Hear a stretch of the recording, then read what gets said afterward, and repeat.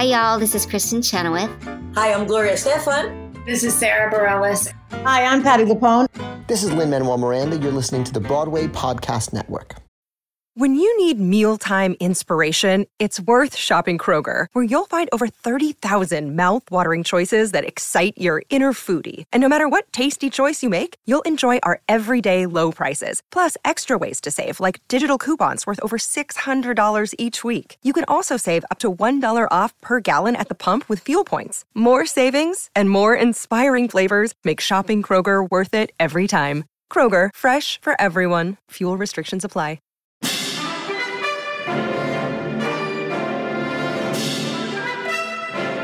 Welcome to another episode of Broadway Nation, the podcast that tells the remarkable story of how immigrants, Jews, queers, African Americans, and other outcasts invented the Broadway musical and how they changed America in the process. Being good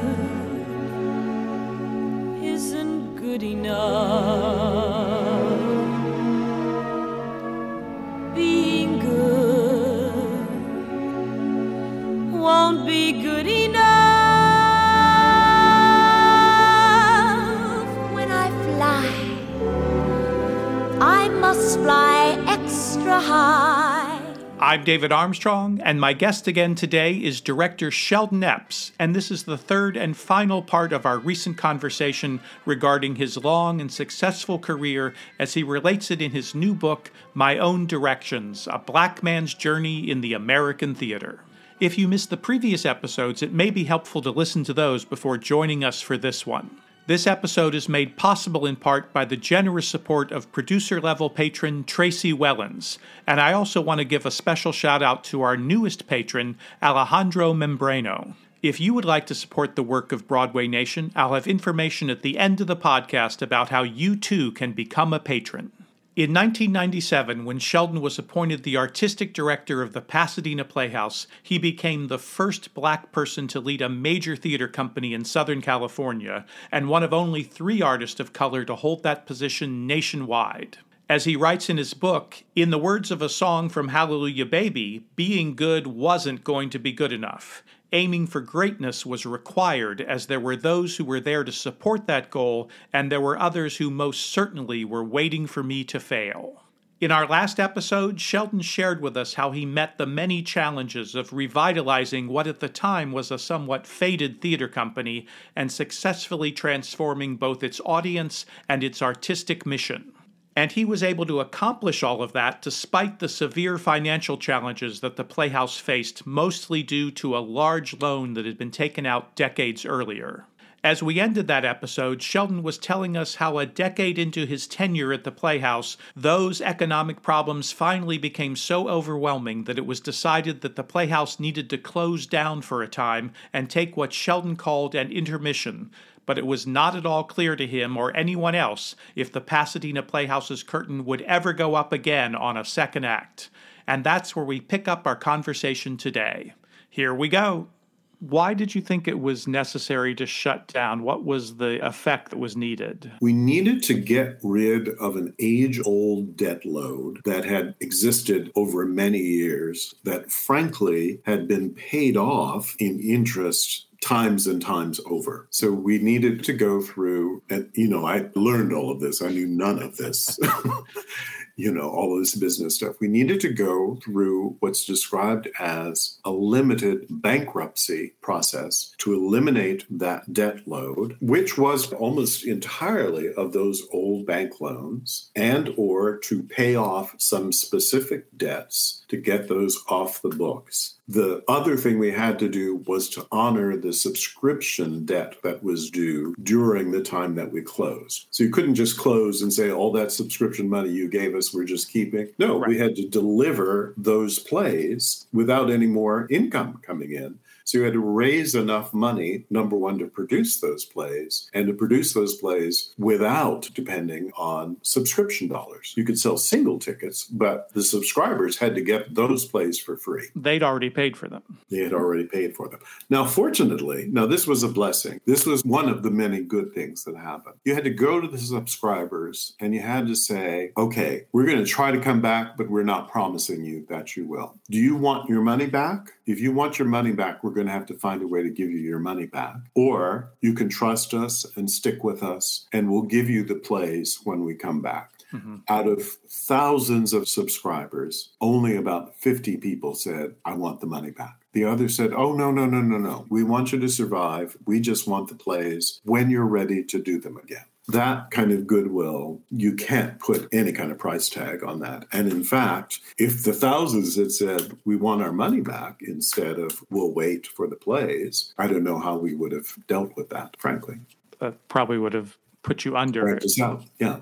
But it's that kind of loyalty from the audience that was so wonderful, and also answered the question, does anybody care? Yes, they did care. They did care about the theater, and they did want it to survive. Well, and as you say in your book, part of this was to demonstrate to the community and I guess to the world that people cared about the theater enough to help it, to revive it, to bring it back. And this is a good example of that. And then, of course, the other good example was we got some unexpected but major donations, which really kept us afloat. Now, my big fear was that we would reopen and be a lesser theater. That, to me, personally, would have been worse. But fortunately, we were able to come out of bankruptcy and quickly became as substantial a theater as we had been before and produced at the same level rather than at a lesser level. I want to follow up on that, but I also want to talk a little bit more about this dark period, as you call it. One of the horrible aspects of this dark period was the idea that the theater was failing got tied into some racist feelings that were already there about you and your programming. Yeah, that was the darkest of the dark period. Shortly after we announced that we were closing, a number of people, not a small number of people, a rather substantial number of people, started to say that the reason Pasadena Playhouse had to close was because of my Black agenda.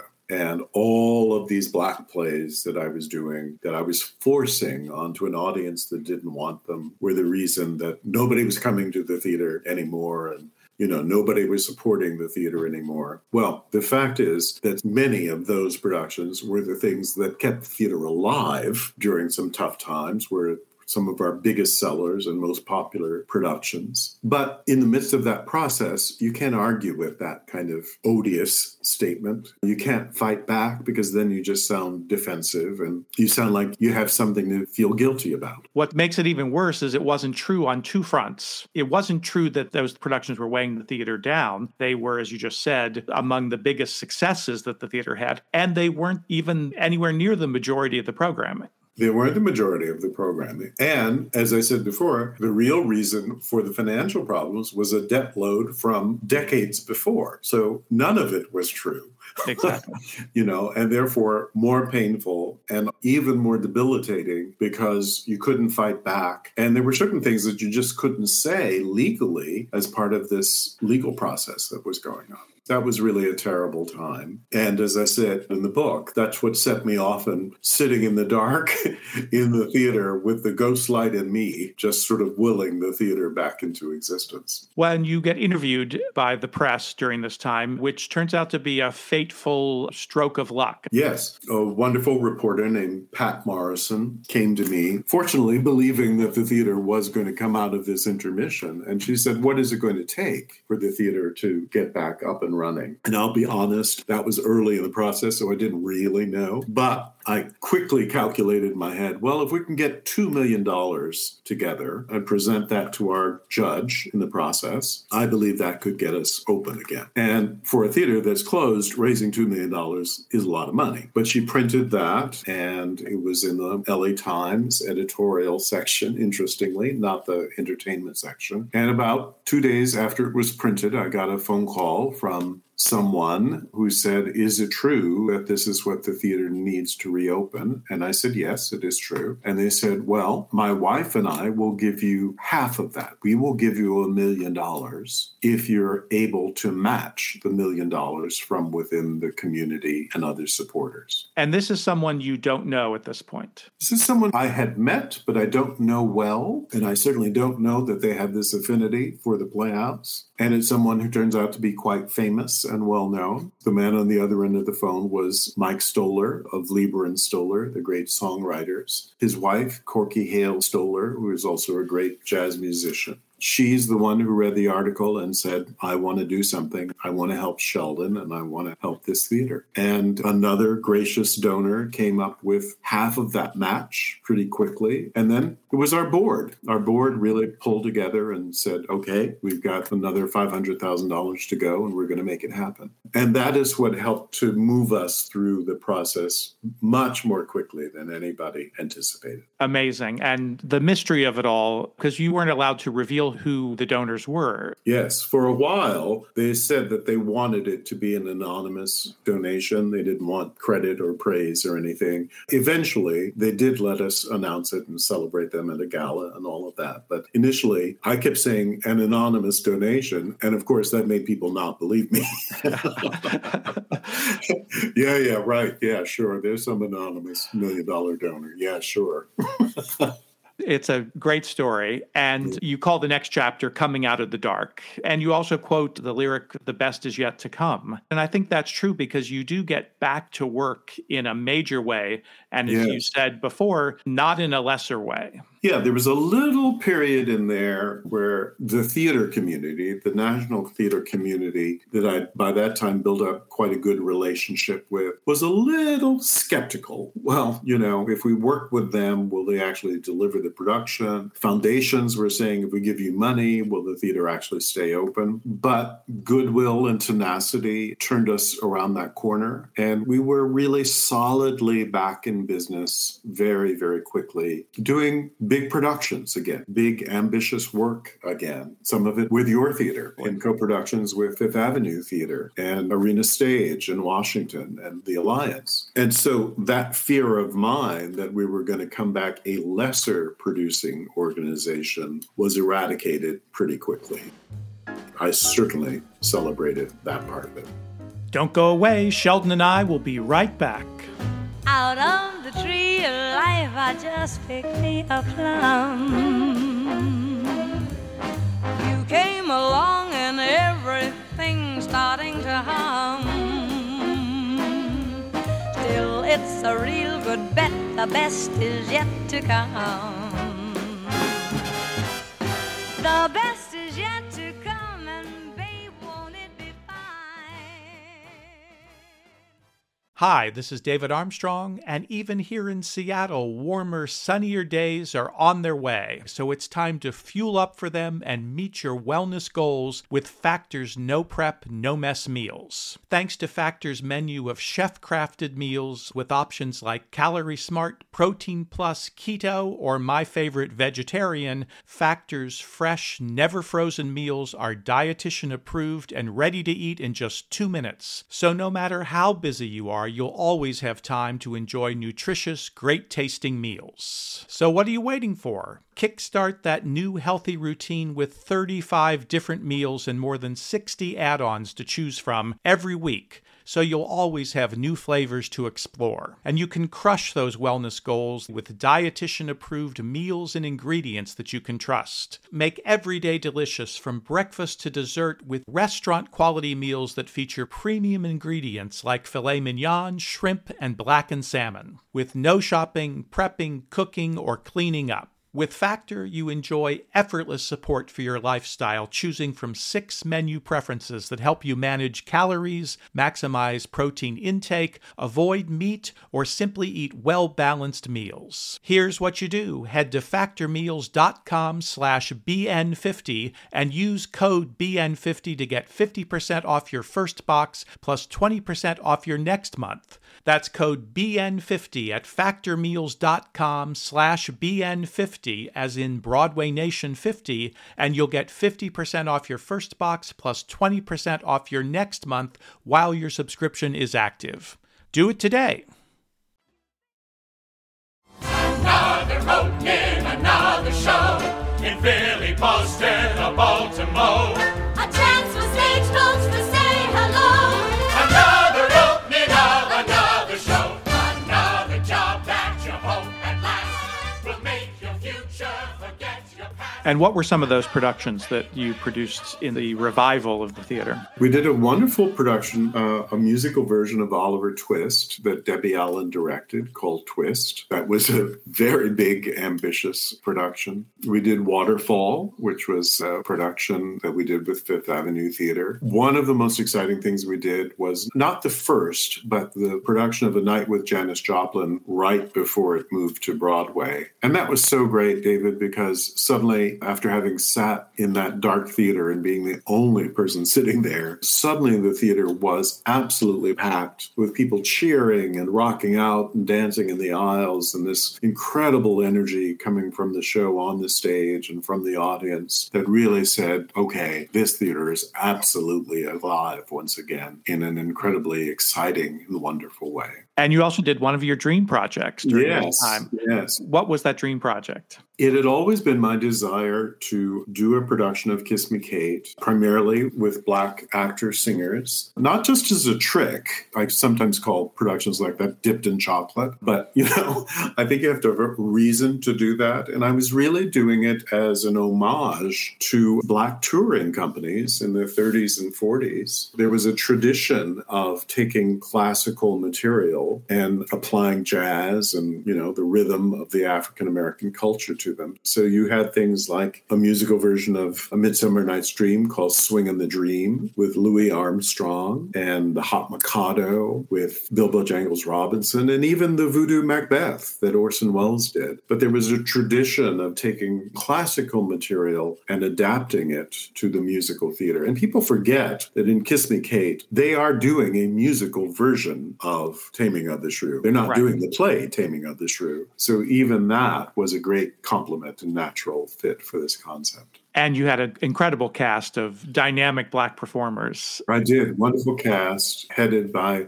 Wayne Brady as Fred Petruchio and Merle Dandridge as Lily, and Kate, who were just so brilliant and great company leaders. And that's so important to have the people in the leads literally not just play the lead, but lead the company, and establish a spirit for the work and a level of artistry for the work. So in spite of this renewed success that you're having, well-deserved, you start to, in the back of your head, think it may be time to go on to something else. What was the thinking behind that? Well, in truth, maybe nobody knew it, but I was actually thinking it before the dark period. I'd always said that I was going to stay at the theater in sort of 5-year increments, that I would go, this will be nice for 5 years. And after that 5 years, I say, okay, maybe I'll stay another 5. Then I say, all right, I'm going to stay another 5 to 15, but that's it. And around about year 14 or 15, every time I would take a breath to say I'm leaving, something would happen. Either a managing director or executive director would announce they were leaving, or we would get a good grant, which had to be worked on over a multi-year period, or some challenge would occur that kept me from leaving. But I always felt that it was important not to stay around for 35 years, as a previous generation of artistic directors had done, to not stay too long at the fair, so to speak. That was just healthy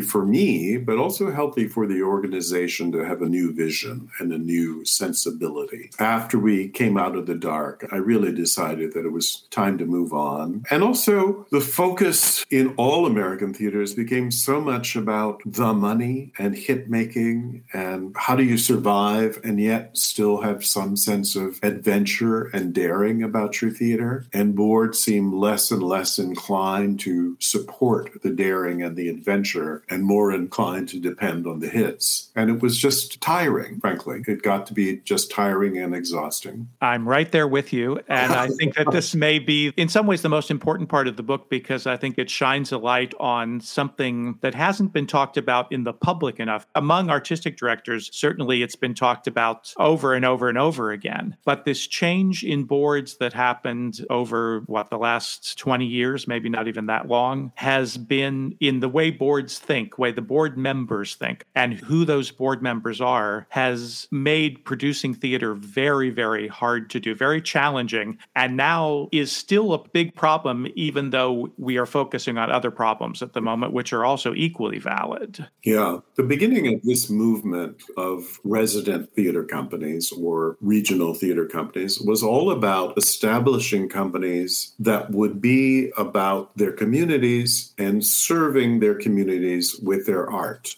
and delivering work that was new and fresh and exciting for the community, and developing art that perhaps would go on to other theaters or New York or around the world or whatever. And that's what the board was there to do. The board was to help serve that mission. Somewhere around the time that the theater went dark, and certainly the years after that, it seemed that the concentration has become all about the money and less about the art. They want the art to be good, I'm not saying that, but they're not understanding that the art is not self-supporting and cannot be. In the same way that people understand there is no profit university, there is no profit hospital, there is no profit ballet company or opera company. Somehow, and I think it's because there is something called Broadway that is a profit center, people tend to think that theaters can exist by making hits and selling a lot of tickets. Well, that's really impossible. Number one, your runs are not long enough, and there is no way to predict that everything is going to be a hit. You certainly can't predict that if you're trying to do new work and exciting work and different work. So that shift in thinking is very, very dangerous for the American theater as a whole. And boards have started to, I believe, more and more relinquish the responsibility for supporting the dream of making art in favor of becoming fiscal protectors. You know? Absolutely. And you got a new board chair who came with this philosophy and belief, which made things very, very difficult. He made things very, very difficult and, started to say things like, well, why can't you just do what they do on Broadway? I said, well, what is that? And he said, well, they just choose plays that make hits all the time, which, of course, we know how naive, I'll use that word, is. The latest figures, I believe, are 1 out of every 5 shows makes its money back, even returns its investment on Broadway. Exactly. So, it came to the point, and this was late in my game as artistic director, when I had to say, you're in the banking business, and I'm sure you're very good at the banking business. I would never assume that I should come into your office and tell you how to run your banking business. Please don't come into mine and tell me how to run the theater. I've been at this a long time, and I am fiscally responsible. I do understand the business part of it, but I also understand that it's not a bank. I understand that part of what we do is to support daring and adventure without constantly have to worry about how many tickets do we sell. Absolutely. We share many of those same frustrations. The only thing that was somewhat comforting about it was I ran into Gordon Davidson right before he retired, and he said the same thing. He said, I'm just a little tired of people being suspect of my ability to run this organization. I know what I'm doing. I do know how to do this, and I do it very, very well. But I need that partnership, and that's what I constantly have to get the board to understand. I'm not working for them. I'm working with them. We are in partnership to keep this noble endeavor going. Exactly. You are made to feel like there's no trust. You hired me to do this job. If you don't think I can do this job, then you should fire me. Yeah. But in the meantime, you should listen to what I'm saying about how this business works. Yes. You should be there to support my vision and to adopt my vision. And if you don't like the vision, change the artistic director.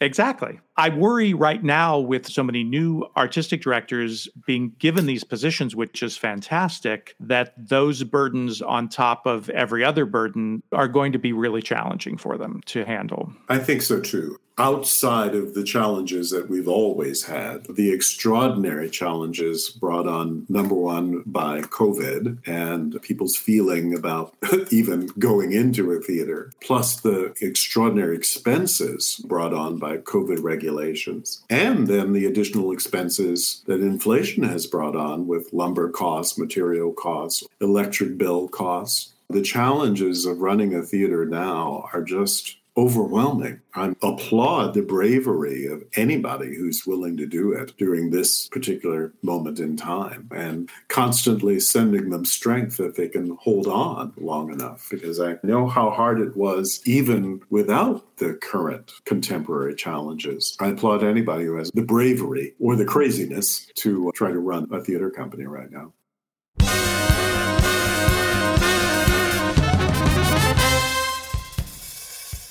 One of the most successful ventures of your career was, again, combining these diverse elements, Shakespeare, musical theater.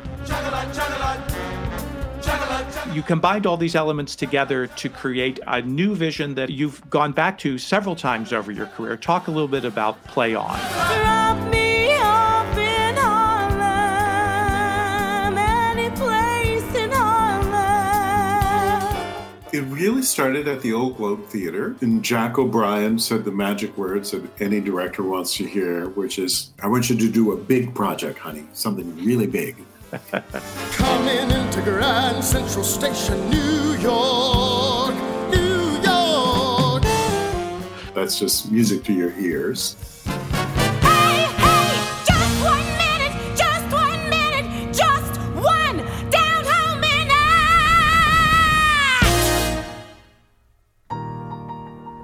Which way, Harlem? Which way, Harlem?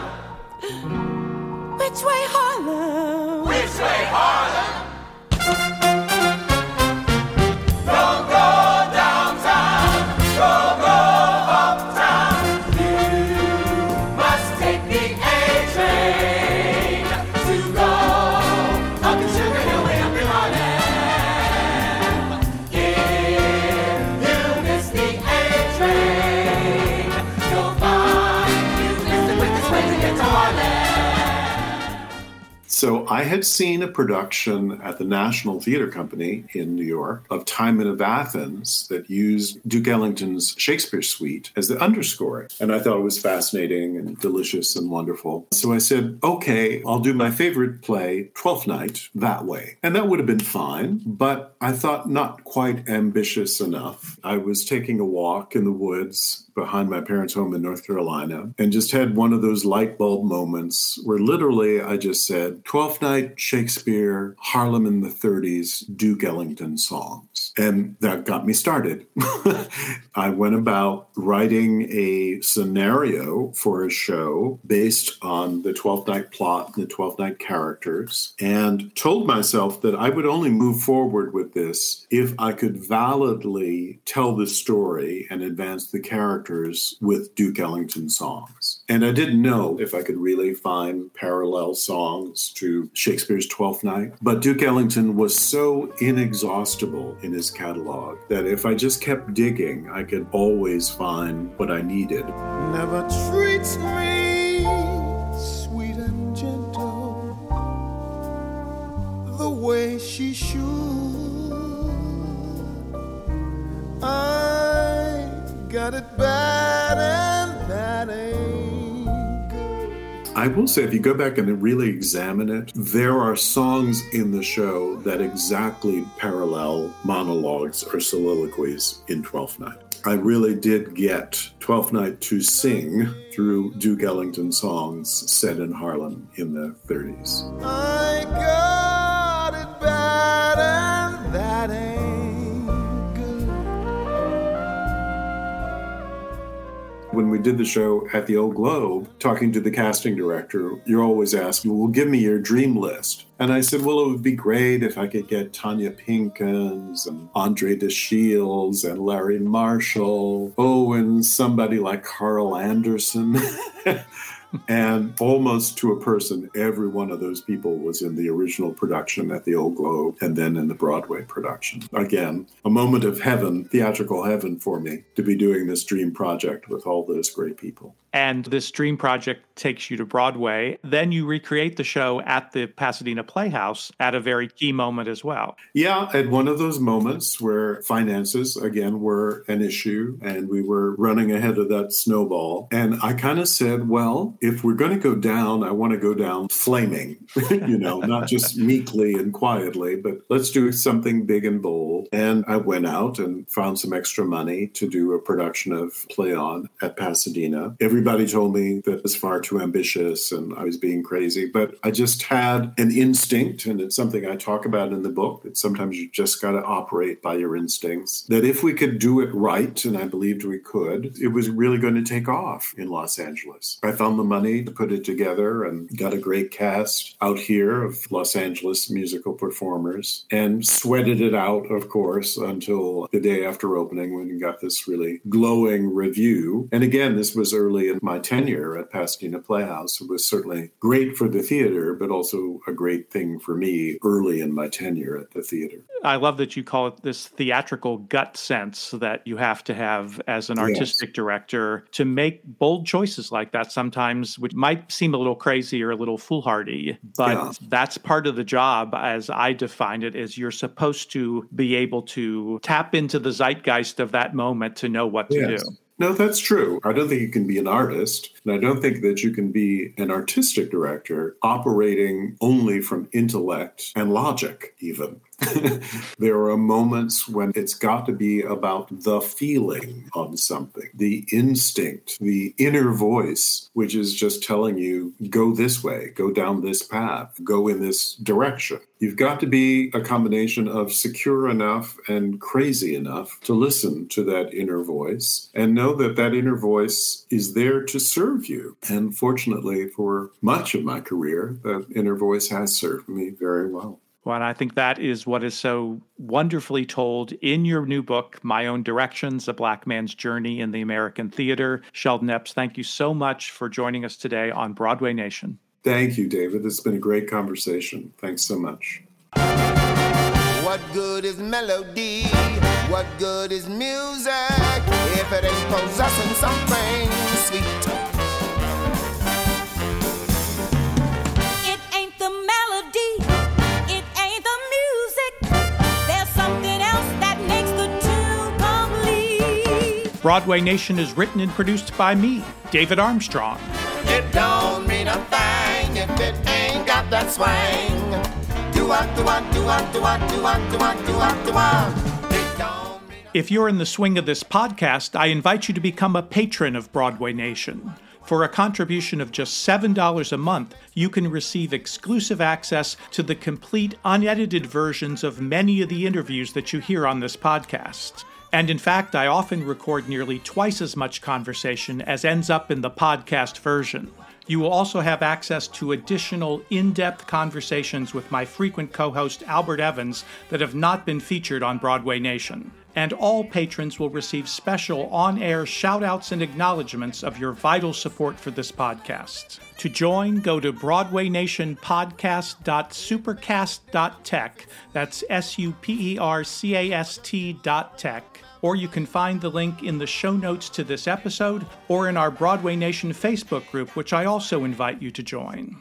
Special thanks to Pals Mox for his help with editing this episode, to KVSH 101.9, the voice of beautiful Vashon Island, Washington, and to the entire team at the Broadway Podcast Network. a one, a two. It makes no difference if it's sweet or hot. Just give that rhythm everything you got. It don't mean a thing if it ain't got that swing. Do-wah, do-wah, do-wah, do-wah. Do-wah, do-wah, do-wah, do-wah. Do-wah, do-wah, do-wah, do-wah, do-wah, do-wah, do-wah. I got it!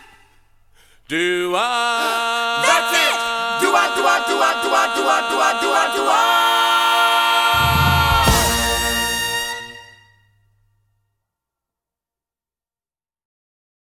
Have you ever wondered how your favorite performer actually feels? Well, here's your chance. Welcome to The Quiet Part Out Loud with me, Bobby Steggert, Broadway actor and now a therapist to a whole host of Broadway creatives. Part interview, part therapy, this is not your typical podcast. We'll go right to the heart of things with some of your favorite artists, what they still struggle with, what lessons they've learned, what they haven't figured out yet. There's enormous power in saying the quiet part out loud. Are you listening? Hey, it's Leslie Odom Jr. here on the Broadway Podcast Network to tell you about the Rise Theater Directory, a program of Maestro Music. Rise is a national online resource designed to connect and empower backstage and administrative and creative theater professionals from underrepresented backgrounds. If you work or aspire to work in the theater community, this can help you find your next project. And if you hire theater professionals, search the Rise Theater Directory to find your next team.